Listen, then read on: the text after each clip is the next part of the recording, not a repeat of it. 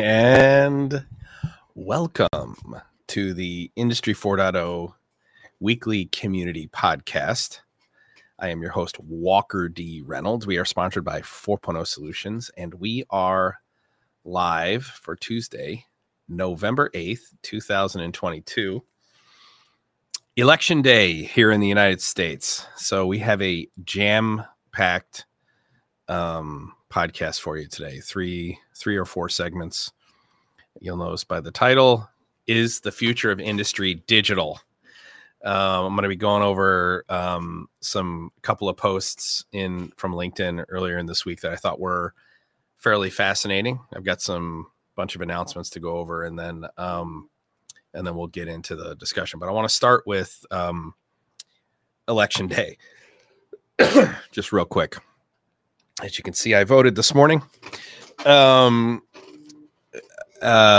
you guys got any questions that you want me to answer, go ahead and put them in the chat. As a quick reminder, I don't see the chat. I only see the stuff that Josh puts up on the overlay. So unless a question pops up on the overlay, I don't actually see it unless I expand my screen out and look at the individual chat. It's to keep me from getting distracted.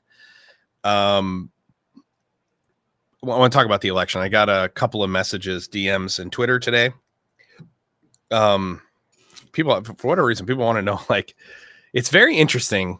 I have found some of the things that people want to know about me, like questions that people ask. So like my politics, right? I'm a very middle of the road guy. So obviously, I mean, I think if you talk to me, you'd know I'm a very middle of the road guy. But an interesting factoid my dad told me when I was a kid. Remember when I was registering to vote and I had to pick a political party? My father said, register Republican and then vote your conscience. And that stuck with me. I'm 48. That was 30 years ago. 30 years ago, he said that. He said, register Republican and vote your conscience. So I am a registered Republican. But in most elections, I vote for both, actually, libertarians, Republicans, and Democrats. In the last two presidential elections, I supported the libertarian candidate, Joe Jorgensen, in the last election. I believe in the power of people. I have a huge faith in people. I love people who have different ideas than I do. One of the things I talk with my kids about all the time is like the importance of the best ideas must win, not just in politics, but in everything, like in work. And we talk about this in Industry 4.0 all the time, that the best ideas must win. I am a huge free speech advocate, and I'm big on liberty, on the liberty of the individual. I believe that in history, collectivism has actually never works. And always leads to despotism. So I'm a huge fan of the individual, which leads me to this other little quick thing. I was reading on Twitter this morning. I think somebody wrote this post about if you read what people talk about Elon Musk, what they say about Elon Musk on Twitter, that does not comport with the Elon Musk that I know. In fact, let me I'll bring it up real quick. So I think it was Whole Mars Catalog. He said, the Elon Musk I see people talking about on Twitter isn't the one I know. It's not the one I've talked to and sat down with. Instead, they've come up with some cartoon caricature of a comic book supervillain, and they believe it's real. It's amazing to see people so divorced from reality. I agree 100%. My response was, Elon's a visionary. He's a pragmatist. He's mission driven. He personifies the statement, don't fight theoretical battles, win the results war. He is one of the good guys, and he's from the future. One of the things I love about Elon Musk is that he cares about the best ideas winning. And honestly, it's probably the only thing he cares about. This is why I believe that like all voices have to be at the table.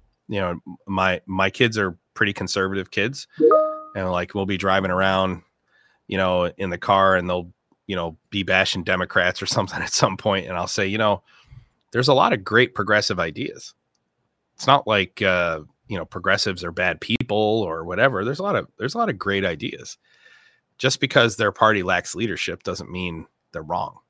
I want those ideas at the table, but I certainly don't want, any one party to have complete and total power. So, and that really carries over into what we do in Industry 4.0. When I did a post the other day about one of the biggest things that we have to, one of the unspoken challenges, the thing we don't talk about, the nasty little truth we don't talk about all the time, is just how much politics, internal politics, plays into success or failure in digital transformation. And one of the things we're going to talk about today is a podcast. Eric Kimberling, who you remember I was on his podcast not too long ago. He did a podcast today, Why Digital Transformation Failures Are Increasing, a lawyer's perspective. And we're going to talk about that. He interviewed a software attorney as to why they're failing.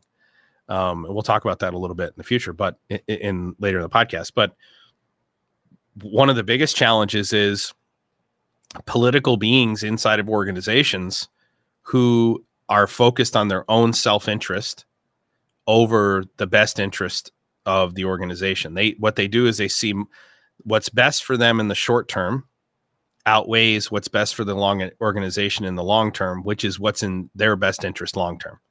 Right. So, and it's a interesting phenomenon that we all deal with. And when we talk about transformative leadership and disruptive leadership, we're talking about taking those people head on, taking them on head on. You use disruptive leadership, use transformative leadership to solve their problems and win them over. Use disruptive leadership to get rid of them if they don't jump on the bus. Right. All right. Announcements. We'll talk about all this stuff later, but I just want to make sure I touch on that. So, announcements.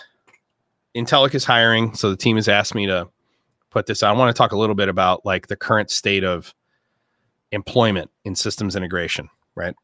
So I'm going to take a couple of minutes on this. This is kind of important for those you integrators out there, or those of you who want to become an integrator, software developers. What's the current state of the job market? Okay. Let me say this from the beginning of the pandemic, it was very clear to us based on our analysis.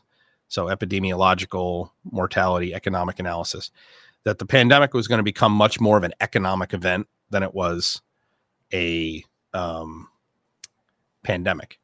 Be much more economic. The economy is going to get much worse, and inflation is going to be much worse. We are in a recession right now, despite what some people are trying to say that we're not in a recession. We are in a recession. We have had multiple quarters of negative GDP growth. Just because you say that that's no longer the definition of a recession doesn't make it so. Okay, we are in a recession. We have runaway inflation, 8% or greater, month over month. Last year we had to do a really large cost of living raise for our employees. We had to increase our billable rate a lot. I think our billable rate had to go up something like 20%, 25%, something like that. Last year, it's going to have to go up that much, at least again this year. All of that's going to get passed on to our customers. Eventually, they're going to run out of capital. The liquidity markets are drying up because interest rates, the cost of borrowing money is going up and up and up to try and cool off the economy. So it's sort of a perfect storm of what's happening right now. But one of the interesting things is because of inflation and because of demand in our market, wages are going up significantly for engineers and software developers, but that's going to be short-lived, right? So let's say I'm an engineer who is looking for a position, right? I'm not going to try and if I want to play the long game, if I'm going to play the short game, I'm going to try and get as much money as I possibly can right now. And I'm going to ask them to take the money that they would normally put in benefits and put them in my salary. And I'll take as high a salary as I could possibly get, but crappy benefits. That's what, if I was playing the short game, say I want to go somewhere for say 6 to 12 months or something. If I'm playing the long game, then I'm going to be looking for a lower salary and higher quality benefits. So offset, and for those of you that are not in business, like if you're an engineer, I make the comment all the time that you need to know exactly how much you cost and exactly how much revenue you generate. Your cost is not your salary. I mean, like for example, an engineer here who makes $125,000 a year,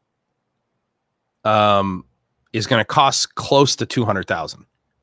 Okay. Now, and I would say the average engineer who costs something like 125,000 plus benefits and taxes and everything is going to cost maybe 180. But we have an engineer here or something like that, but they basically cost 200 grand instead of 180,000, even though their salary is 125. So that means that engineer has to generate $600,000 in revenue for us to justify hiring them. So they have to generate $600,000 by themselves to justify that. Okay. If you're out there in the job market, you need to understand what your actual cost is, not what your salary is, but what the total spend is on you. Right now, you have really young engineers, and I'm going to give some tough love here to some engineers out there. If you have less than 2 years of job experience, and you want something like, say, $140,000 a year, you're fucking insane. I mean, for a couple of reasons. Number one, you haven't earned that. You have no experience. Just because you have an education and you had a job where you did a project, that doesn't make you worth $140,000 a year. And really what it boils down to is this. Are you the type of engineer? This is a really important thing here. If you're the type of engineer who provides value to other people around you to make them better, you're worth way more. If you're the type of engineer who requires a lot more energy from other engineers around you, that is a lot more support, a lot more resources to support you, then you're worth less in the open market. Okay. And you need to be asking those questions, right? Am I the type of person who needs a lot of support, or am I the type of person who can support a lot of other people? And that's what we call direct and indirect value. Direct value is how much you can actually bill as an engineer, and indirect value is the impact you have on other people's ability to bill. Okay. And it doesn't matter what market, say you work for the end user, it's the same thing. If I'm an engineer in an engineering department for a manufacturer, I am more valuable if I am making other people better at their job. And I am less valuable if I'm having to take resources from other people so that I can do my job. Okay. And the net is I require more support than I can give. One of the things I discovered is a lot of people don't understand that. We use this example. Are you the type of person that I can throw a stack of papers in front of, just a big stack? Here's a bunch of printed emails, functional specification, a couple of contact numbers, and can you turn that into a finished project? That's the most valuable senior engineer, the one who could take a stack of papers and nothing else, and a couple of a couple of phone numbers, a couple of emails, email addresses, a stack of communications, a functional specification, a statement of work, and turn that into a finished job. That's a really small percentage of the people out there in the market. It really is. What we try to do at Intellic is, rather than try to build our teams out of IntelliCAN 4.0, try to build our teams out of people who can take the stacks of paper. What we're looking for is the people who can take select sheets of paper in that stack and deliver, and then put them on a team of people who are more than the sum of their parts, who, when we take all those pieces of paper that they can deliver on, it's the full stack. Okay. That's the approach we take. Okay. So, if you're interested and that sounds interesting to you, then you should, reach out to us. Right now I think we're looking to add 5 resources, a couple of seniors, a couple of mid-levels, and a junior. And then I think we're also adding another business development person, if I'm not mistaken. What is a senior? A senior is the person who can take a stack and deliver a finished project. A mid-level is somebody who can take a couple of sheets of paper in that stack and deliver a finished functional capability. And they can work with a team who's delivering the other pieces of paper. And the junior is the person who follows orders and learns and does the bullshit stuff. Okay. And learns, spends 2 years learning, making mistakes and recovering quickly. If that's interesting to you, you can, we're going to do this thing. You can text me directly on we're actually going to give you guys my work cell number. and you will, if you do text it, you will get me. It is my phone and it's the one I carry. You can text my work cell. Also, if you have any questions that you want me to answer directly and I have the time, I can answer them quickly. You can do that as well. I know you guys do this through LinkedIn and Twitter, and I get a lot of it. But we're now giving my work cell. So I expect to hear my phone exploding over there here in a couple of minutes. So, all right, with that, reminder, mentorship call this Friday. MES Bootcamp session number 5 is this Saturday. So we got 2 more to go, and then we'll be all done with the first MES Bootcamp. We'll be doing an advanced MES Bootcamp right after the first of the year. We're working on the curriculum right now. We'll be adding a bunch of advanced features. I wanted to give a shout out to Jeff Knepper. So you guys may remember Jeff Knepper was I think he was the director of marketing and business development for Canary. I think that was his actual job. Maybe he was an executive vice president. He was high up in the company. He was responsible for most of the growth that you saw at Canary over the last 5 years or so. Jeff is a personal friend, great human being. I'm actually going to use Jeff he doesn't know I'm doing this. I didn't tell him I was actually giving him the shout out. But Jeff announced last week this. Very excited to announce my new role as a partner at Flow Software. So you guys will know Flow is one of our favorite pieces of software. They're based out of South Africa. They're coming here to the United States. Knepper has partnered with their team. Okay. And he's actually a partner with the organization here in the United States, I think, or maybe the global organization as well. This is exciting and bittersweet, as I dearly love Canary, and I will always be indebted to Gary Stern and Ed Stern, as well as the entire Canary family, for giving me such an incredible opportunity 6 years ago. Congratulations to Ken Wyant on his new role as the Director of Business Solutions. He's the perfect fit for Canary's continued growth. So for the stuff that you were using Jeff Knepper for, you're now going to be using Ken Wyant at Canary, as well as Sean Ebersol. They'll basically be, they're the guys who will answer the questions that Jeff would have normally have answered. He said that I'm excited to remain partnered with Alan Ray and facilitate Integrate Live as this community continues to grow. And thank you to Graham Welton, Bram Venter, and David Greaves for your confidence and partnership at Flow. I'm excited to get started and can't wait to work with this incredible team you've gathered. Let's go. I want to say a couple of things. Congratulations to Jeff. I think this is an outstanding move. I've known that it was kind of in the works for a while. I want to use this announcement as an example to kind of drive home my position on the quiet quitting thing. Jeff had this in his head for it took a while to make this happen. Year and a half, whatever it was. It takes a while to make a big move like this, to go from being a trusted leader for one software organization to become now a partner with another software organization. You got to hire your replacement at your previous company, all this kind of stuff.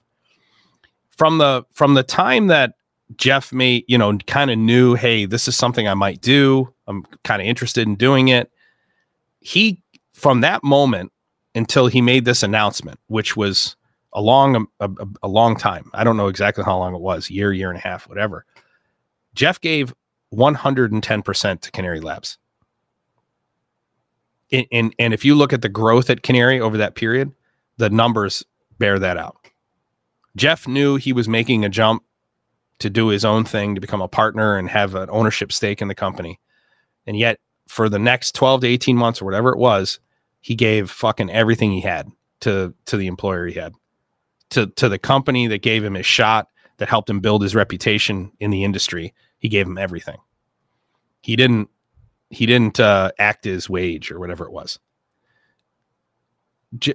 When I meet someone like Jeff, and Jeff and I have been friends now 5 years, give or take. I don't remember exactly how long it is, but we've been friends a while, and I have immense amount of respect for Knepper. He doesn't know I'm doing this. He has no idea. He's probably gonna be shocked I'm even mentioning him. Jeff is a stand-up guy. He's a values-based guy. He's a mission-based guy. I don't need to pick apart Jeff's arguments when he tells me something.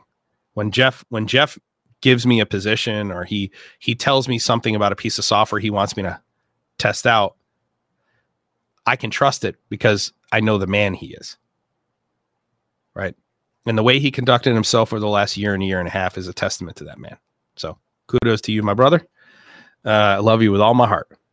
On the tail end of that, we got an email this morning and we got permission to announce this.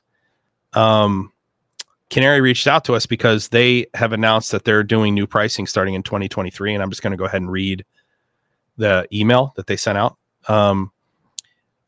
internally to their partners. I hope you guys are doing well. I wanted to make you aware of the new pricing structure we're moving to in 2023. So the friend of the Canary Labs historian.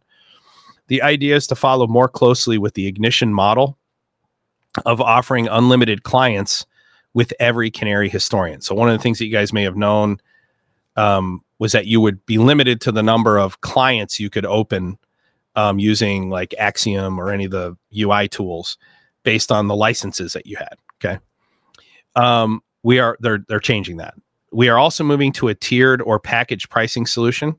So as you will see in the attached price list, there are 6 different tag level packages, and each package comes with an unlimited number of Axiom and Excel add-in clients. This is a big announcement. This is a big deal.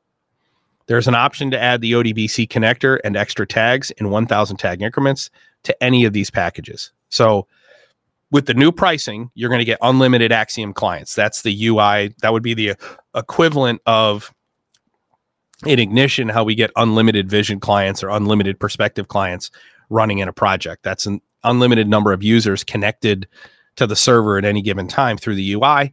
That didn't used to be the case with Canary. It will be with this new pricing for 2023. Also, the cloud pricing session lists quarterly costs for a Canary historian hosted on a standalone Azure server in a US region.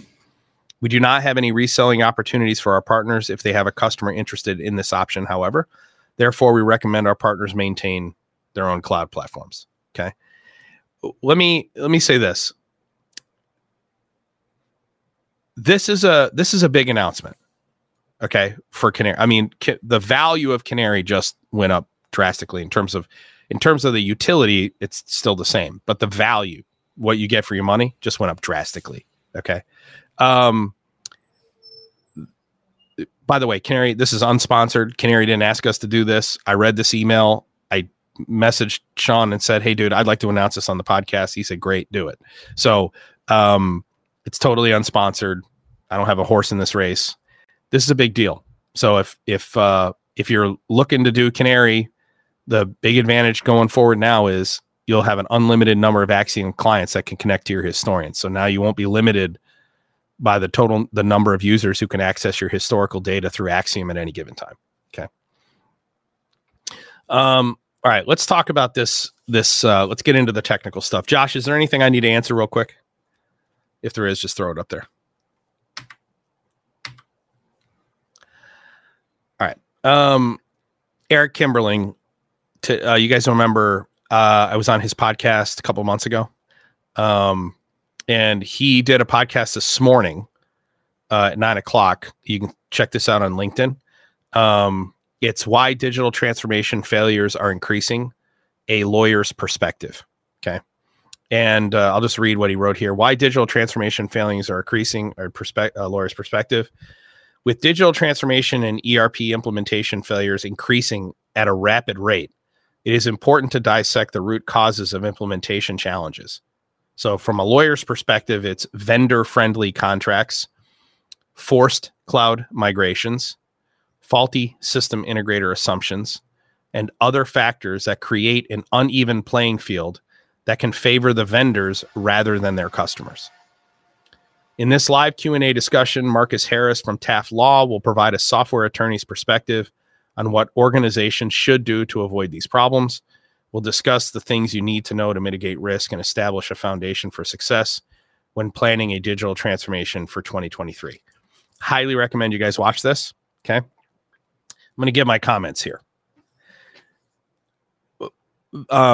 Marcus's perspective here, the attorney here, is from the digital thread approach to solving problems.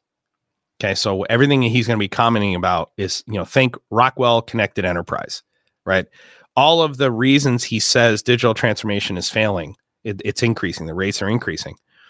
It's vendor-friendly contracts, forced cloud migrations, faulty system integrator assumptions, and other factors that create an uneven playing field that favor vendors rather than their customers. This is something I talk about all the time, right? You know, the values of your partners. The digital transformation only fails for 3 reasons. Okay. Every single digital transformation failure, by the way, 80% of organizations, 80% fail in their first attempt. That is, they get next to no value out of their first attempt at digitally transforming their organization. They have a big spend with little return. And it's for one of only 3 reasons: wrong strategy, wrong technology, wrong partners. So what I do want to say, I want to temper expectations with this podcast in that if what you do is believe that all you need are vendor-friendly agreement or customer-friendly agreements to get value out of digital transformation, and you don't have the right strategy, you're using the wrong technology, and you haven't picked the right partners, you're still going to fail. However, if you have the correct digital strategy, which is a mission statement for why you want to become a digital company, the mission statement through which everybody is working. Number 2, you've picked the right technology, edge-driven, report by exception, lightweight, open architecture. You're not vendor locked in. Okay. You're going technology centric, not solution centric. And you're picking the right partners, agnostic integrators, agnostic consultants who are working with vendor specific integrators to make sure that the decisions being made are a function of the interest of the customer and not the interest of some vendor agreement. If you're doing those 3 things first, then go ahead and listen to this attorney. But if you're not doing those first things first, those three things first, then you're wasting your time. Okay. I'm going to talk about this a little bit more, and I'm actually probably going to shoot a video that's going to kind of comment on that podcast, which I loved, by the way. Hold on, let me check something here real quick.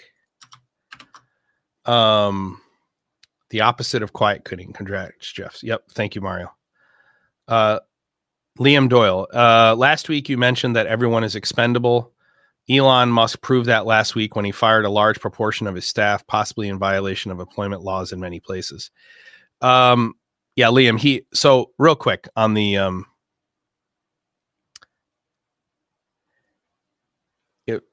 Elon did not violate any employment, labor laws.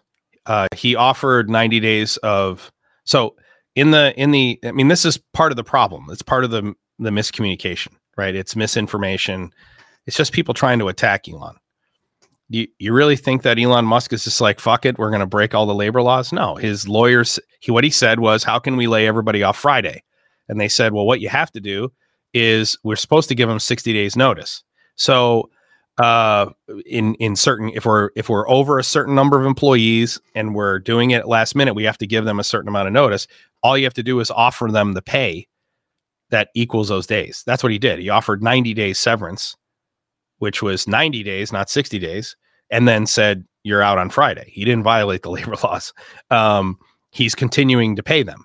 So it's just, they're not working on Friday. He offered 90 days of severance to those employees. He didn't violate any labor laws. Moreover, I mean, the company is underwater. I mean, and moreover, the courts forced them to buy it. So,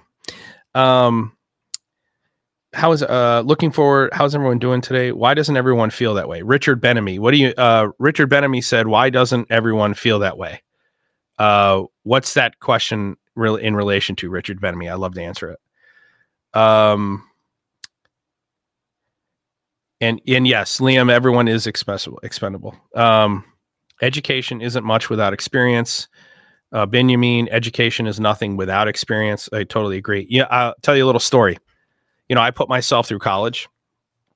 I was the first person in my family to go to college. And when I got my first degree, I threw my own graduation party, my own college graduation party. And my dad, this is before I got my first real job. And my father came to my graduation party. And I remember I'm sitting in a fold out chair in the yard and I'm like drinking a beer and, got all these people there. My dad walked up and he was misty eyed and tears in his eyes, just like when I graduated from high school and my dad cried at my graduation.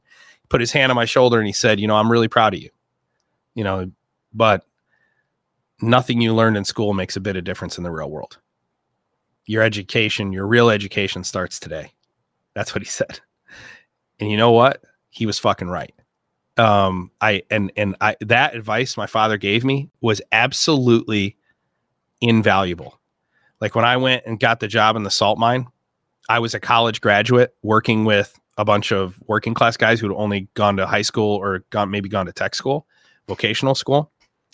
And most of the other college graduates that were there, most of the folks that had engineering degrees and stuff, they acted like they knew they were the smart ones, like that they knew best, and they had no experience. They were working with guys who had 20, 30 years experience, guys and gals who had 20, 30 years experience trying ideas, having them fail, pivoting, trying a new idea. And these young guys come in and they try to propose something that has failed in the past that these people know is going to fail.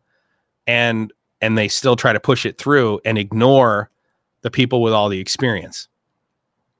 Those guys eventually get chewed up and spit out. Those college guys that come in who think they know everything, they're brilliant. They end up getting chewed up and spit out. It's the college educated folks who latch on to those with the most experience and learn from the people who have the most experience. That's the biggest difference. Like even Jeff Rankinen on here will tell you, like when he's teaching automation at Penn Tech, the biggest challenge is that these kids aren't learning in the manufacturing environment. So there's so many things about manufacturing that they're not learning. They're learning the automation component, but there's all these other elements that they're not learning at the same time that you only get through experience. I could tell you this, in this day and age, you don't need to go to college for your education. You go to college for your confidence.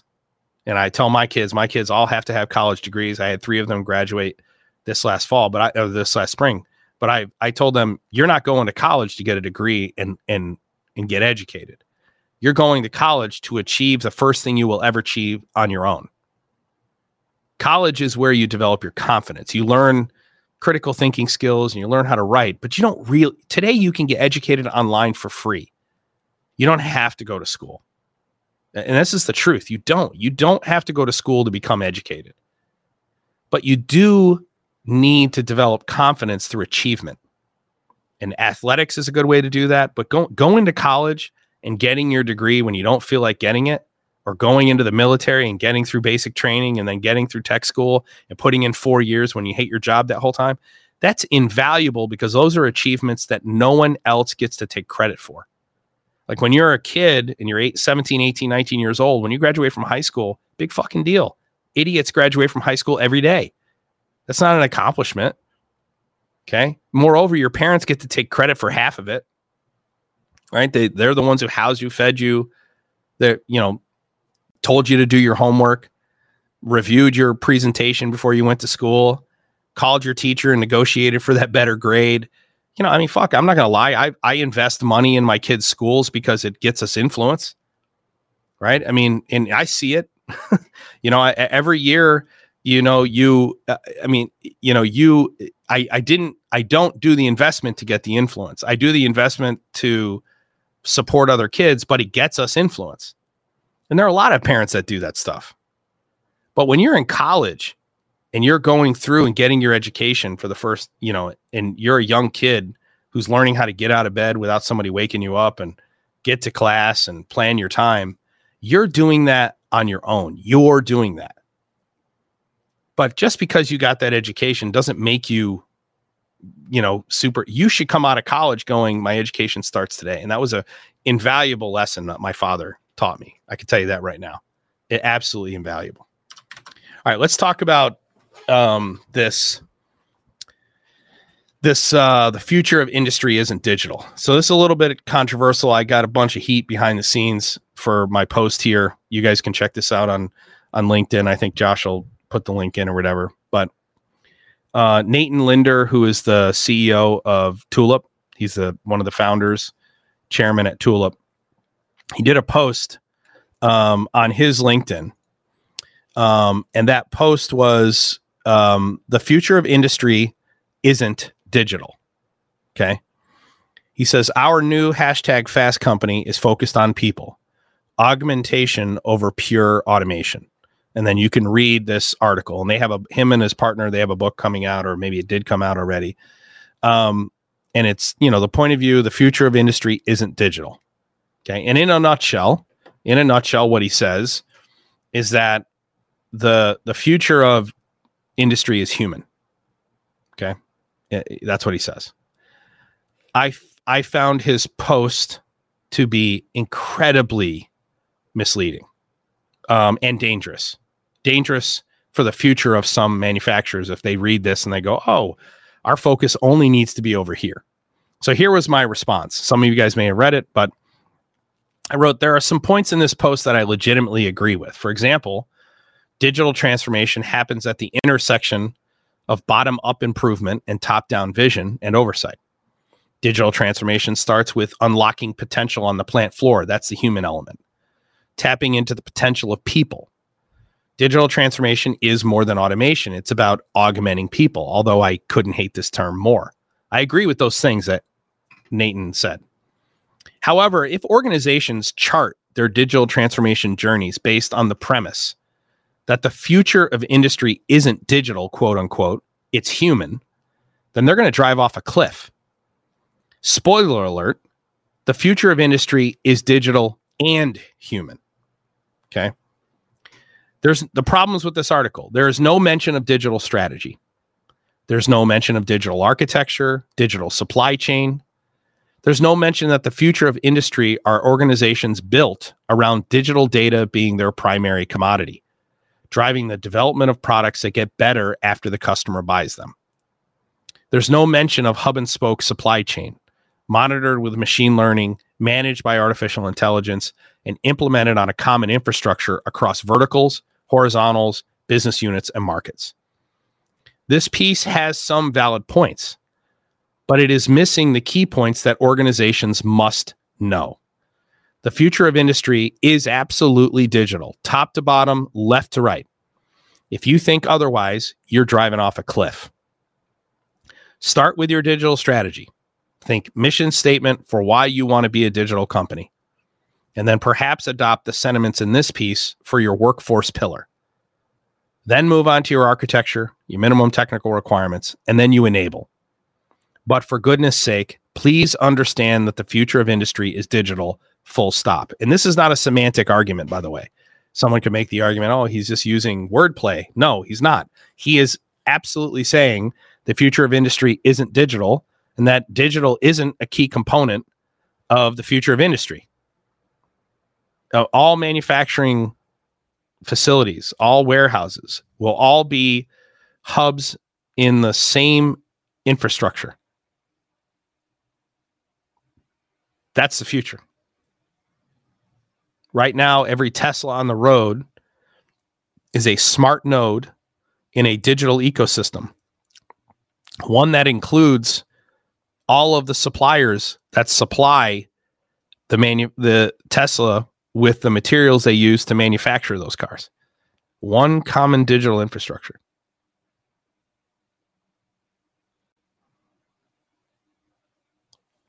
Tesla improves their vehicles at the speed of light. I got another software update last night.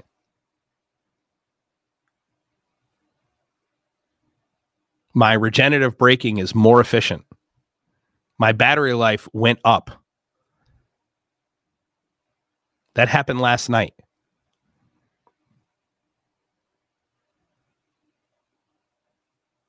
That's why no one can compete with Tesla. I mean, Hyundai, Volkswagen, they're close. Hyundai is your sleeper, by the way. I want to point out one quick comment here.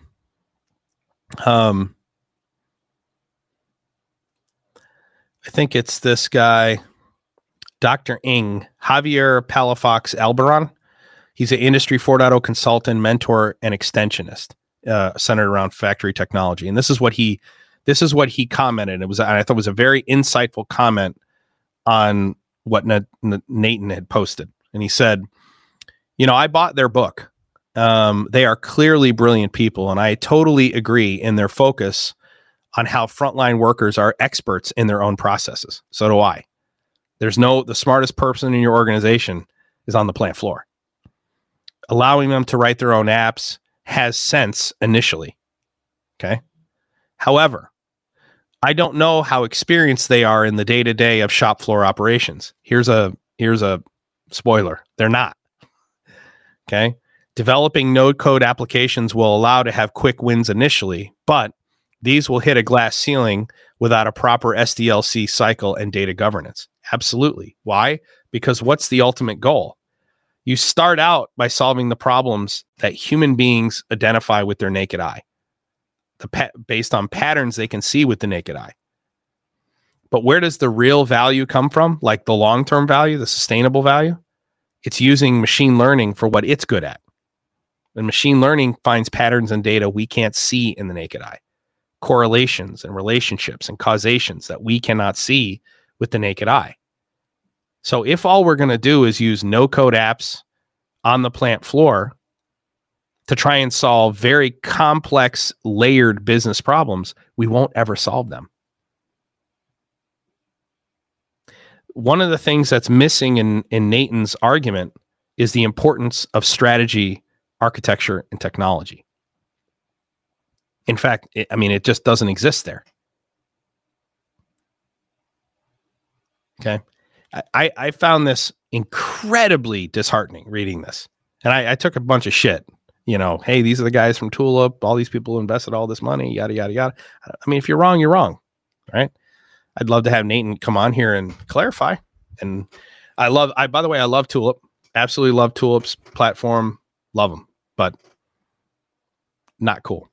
How can this statement connect to the Tulip framework? Is this framework different from other frameworks?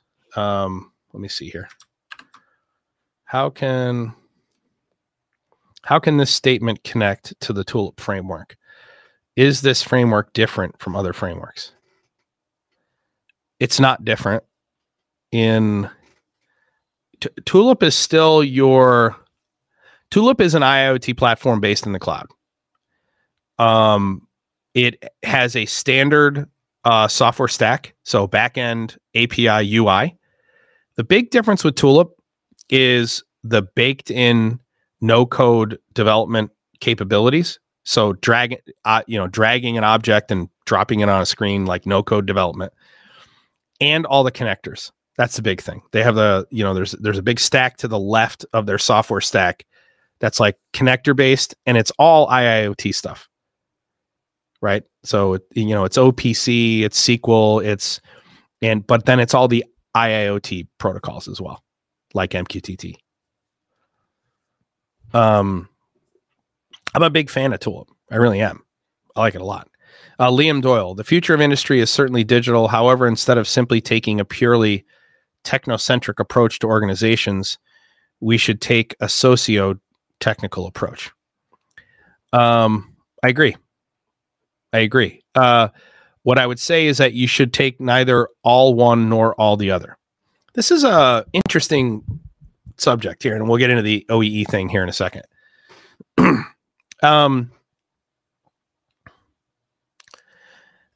You'll hear me talk about digital thread quite a bit, and why it doesn't work as the foundation of why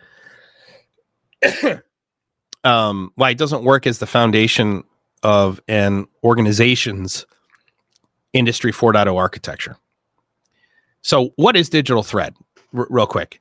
The best way to describe it, like if you're an automation person, Plant PAX, so Plant Packs from Rockwell Automation, that's digital thread, right? So if I buy Plant Packs and I'm using FactoryTalk with PTC ThingWorks or FactoryTalk Innovation Suite and then Azure Cloud, okay? They're the UDTs and the add-on instructions with my PAX objects that have my faceplates for FactoryTalk View, and then my objects for FactoryTalk MES, and then my objects for Innovation Suite, right? my event frames for in the historian and my asset frames in the historian, they all line up. They're the same object. They're one thread, right? The AOI generates UDTs. That's an object. Say it's a triangle. I have a triangle faceplate in FactoryTalk View that maps directly to it. I have a triangle faceplate in FactoryTalk MES that maps to it. I have a triangle faceplate, or that's an event frame or an asset frame inside of FactoryTalk Historian, which is OSI Pi, which maps right to it. And then I have thing. I have a thing in FactoryTalk Innovation Suite, which is PTC ThingWorks, that is the shape of a triangle, right? And then I have my IoT Hub template in the cloud, in Azure Cloud, that maps to it. That's a thread, right? There's the reason that is not a technological infrastructure across an entire organization is because it is monolithic. Imagine that there are boundaries around that the channel through which that thread passes up the organization. And on the other side of the boundary is all the things that are not Rockwell. It's not Rockwell software, and it's not Rockwell partner software. I haven't paid Rockwell to play inside the boundaries. Okay. No organization is 100% Rockwell Automation. And no organization is 100% Siemens, and no organization is 100% Emerson. Those are solution stacks. Okay. There is a place for plant packs, but it is not the centerpiece of your digital infrastructure. Okay. There's a place where you can leverage those threads for specific use cases. Okay. But it's not the centerpiece of your organization. It's not the single source of truth for all data and information in your organization. I was just reading about a big announcement. Rockwell won a really large Hyundai contract, or I thought, or whatever. And I thought, interesting play on Hyundai's part. And they should hire somebody to show them where all the gaps are. But hopefully not me. Liam Doyle, the systems we develop and use within organizations include humans as well as technologies. Too many systems development projects fail by not considering the human element. Agreed. And it's really human knowledge. Lee Taylor, I've never been truly successful in building a solution without thinking of the human. I've seen plenty trying to ignore the human, failing miserably, though. Agreed. And in fact, what we say is that digital transformation has to start with unlocking potential on the plant floor. And you unlock potential through people. But if you don't do that through strategy, architecture, and technology, common strategy, architecture, technology, what you will get is there's a great video. Josh, and correct me if I'm wrong if I get it wrong, but there's a great video online. It's like the Democratic Socialist Convention. It was like the national convention for the Democratic Socialist Party in the United States. Okay, you should look this up. And in that, there's no common strategy or architecture, or there's no foundation through which all the people in that conference are communicating with one another. And so it just becomes a jumbled mess of disorganized communications in this huge conference center, and absolutely nothing gets accomplished. In fact, I don't think they ever actually get the agenda approved. They spend hours and hours and hours trying to get the agenda approved, and they can't get it approved. That is a metaphor for people all trying to solve their own problems, but not doing it under a common strategy, a common technology, or a common architecture. It is a totally appropriate metaphor. That's a room full of data silos, all trying to yell at one another in their own native language that no one can understand. I mean, it's very comical. Okay. David, digital strategy and architecture become expected and invisible within 10 to 20 years. Digital human remains visible, and so is the future of industry. That's the argument, correct? All right. Digital strategy and architecture become expected and invisible within 10 to 20 years. Digital human remains visible, and so is the future of industry. That's the argument, correct? Sort of their argument.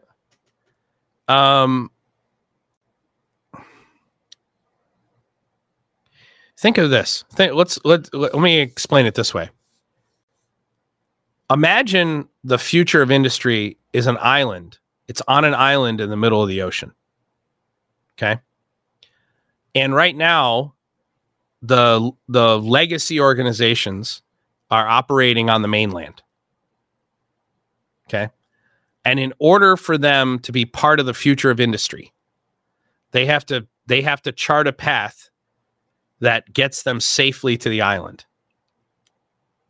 And once they're on the island, they can just allow the organization to grow organically. Okay. Digitally. The way to go from the mainland to that island in the middle of the ocean is digital strategy, architecture, and technology, and drawing an error vector, a vector that puts you on a course that lands you on that island. What Nathan is missing in his argument is that piece. He's talking about what happens on the island. He's not talking about how you get there. That's what's missing. And what organizations need to know is how to get from where I am right now to where I'm supposed to go. Right? And that's where the digital transformation maturity assessment comes in. That's where all of these strategies, these architectures we've designed are all centered around taking organizations that are disparate, data siloed, disconnected, uncollected, unanalyzed, okay, highly political, not on a common strategy, no architecture, a million different technologies, and pushing all that together into a common strategy, architecture, and technology that's going to get them to the island that is the future. Okay. All right. Socio-technological approach equals strategy plus architecture plus technology plus human. Agreed. Let me make no mistake. My argument is the future of industry is digital and human. I want to talk about real quick. I want to drive home a point, and then we'll talk about the OEE thing real quick. Cirrus Link announced in September the release of the Azure IoT Bridge. Okay, and I talked about this briefly. I'm going to talk about it again here. There are two major announcements that have come out in the last few months that have fundamentally changed what's going to happen in 2023 as it relates to a lot of people's Industry 4.0 digital strategy. And that is the announcement of the Azure IoT Bridge from Cirrus Link, which is it's a application that you can get from the Azure store that allows you to connect IoT Bridge to an Ignition infrastructure and vice versa. And it basically gives us the ability, the real game changer piece here is the ability for that application to consume templates over Spark-Plug-B, which are data types in Ignition, into Azure IoT Hub natively as Azure IoT Hub templates. And if I make changes to the Hub template in Azure, it will propagate and be consumed by Ignition through that connector. So now what we have is a two-way connection for the production and consumption of data types as templates from Ignition to Azure and back, Azure IoT Hub and back. That is a huge fucking deal. Because what it gives you is now I can take the data points from my tags inside of Ignition, and using the Azure IoT Bridge over MQTT Spark-Plug-B, I can natively stream that data into time series insight. This is a big one for us, is I can natively stream and historize that data into time series insights with no transformation, no modification. just time. I mean, the time series insights one is a huge fucking deal to start with. Okay. The second thing is the announcement of Ignition Cloud, which will be available on both AWS and Azure, with Ignition, where you're going to be able to bill through AWS or Azure stores. Okay, and they're native. They're not ports. These are native instances of Ignition Cloud, of Ignition. Okay, that's a big deal. Huge deal. And I really cannot stress the significance. We are going to do in either mentorship or mastermind. I think we're probably going to do it in a mastermind session. We're going to do this integration. And last week, I want to put something in perspective here. Our time management system here at Intellic Integration, so on the engineering side, I was having a meeting with my team, okay, and with my executive leadership team. We're reviewing business systems, and we're getting ready to expand our unified namespace, our business's unified namespace, to incorporate some data that we don't currently integrate, okay, and it comes from our CRM.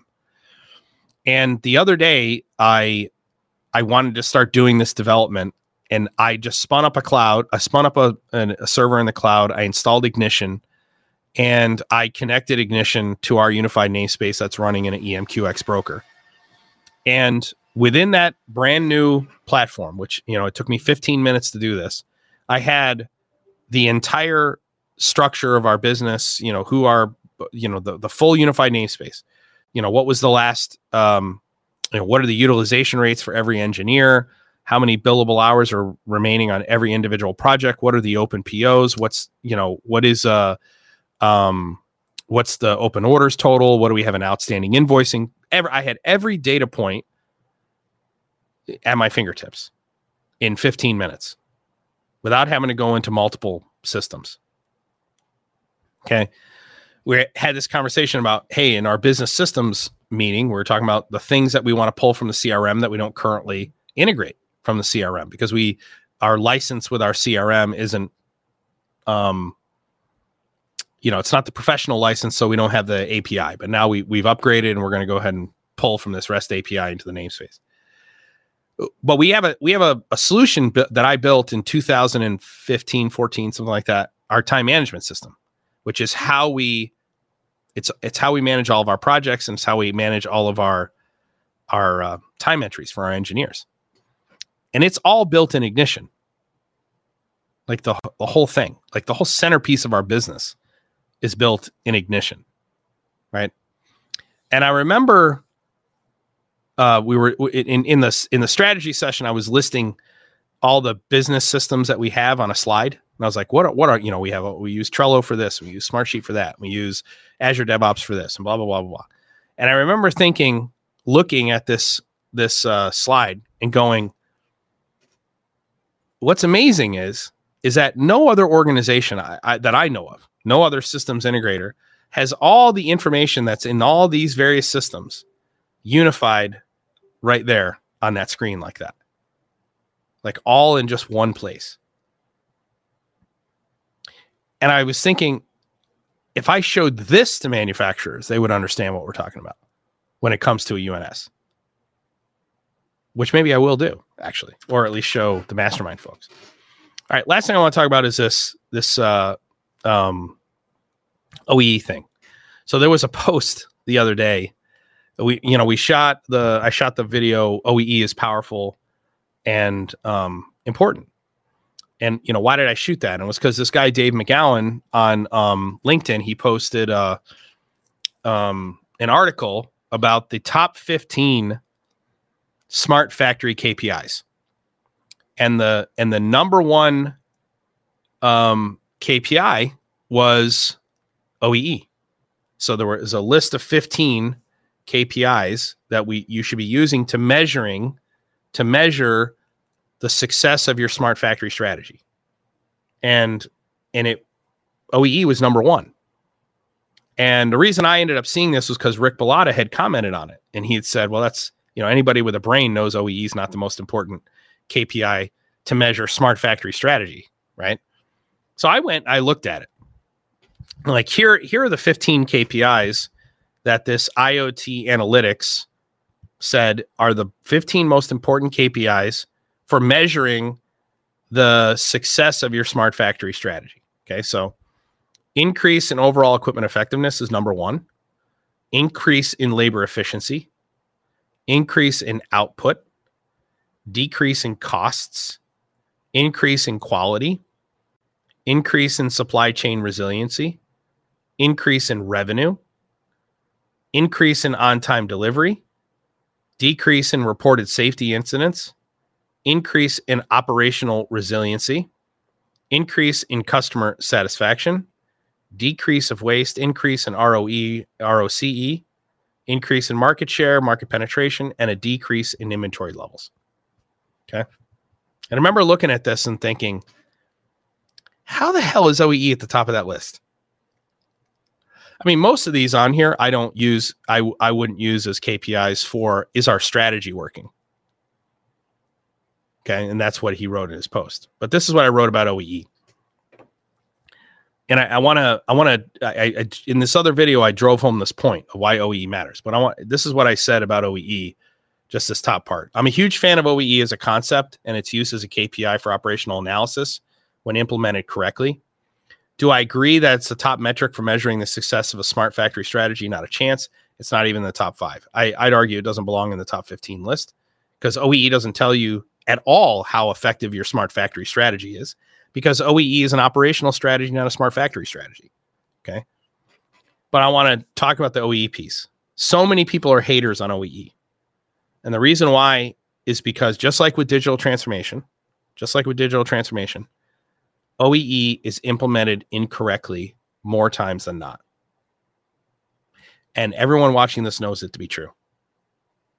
All the MES folks on here, anyone who's ever gone and evaluated an existing manufacturing execution system on a plant floor, or maybe a paper version or some code somebody wrote in a PLC to calculate OEE, more times than not, it's done wrong.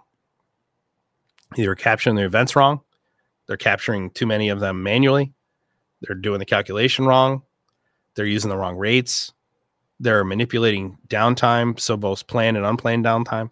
They're giving people the power to manipulate the output for their own self-interest. OEE, like digital transformation, is implemented incorrectly more times than not. Digital transformation doesn't fail. Digital transformation initiatives do.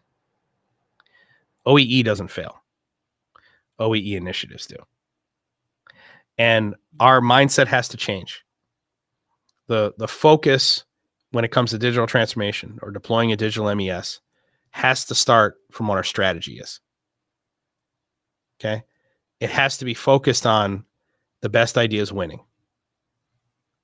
The best ideas have to come from accurate data. Okay. All right. I'm a little bit over. Sorry about that. Hopefully I touched on everything. There's a couple of things I'm going to be sending out to those who are in the MES bootcamp. You guys will see that stuff tomorrow. Mentorship, I'll be sending out the announcement on Thursday what our topic's going to be. I want to thank you guys for watching. If you're in the United States, get out and vote, and I will see you in the next one.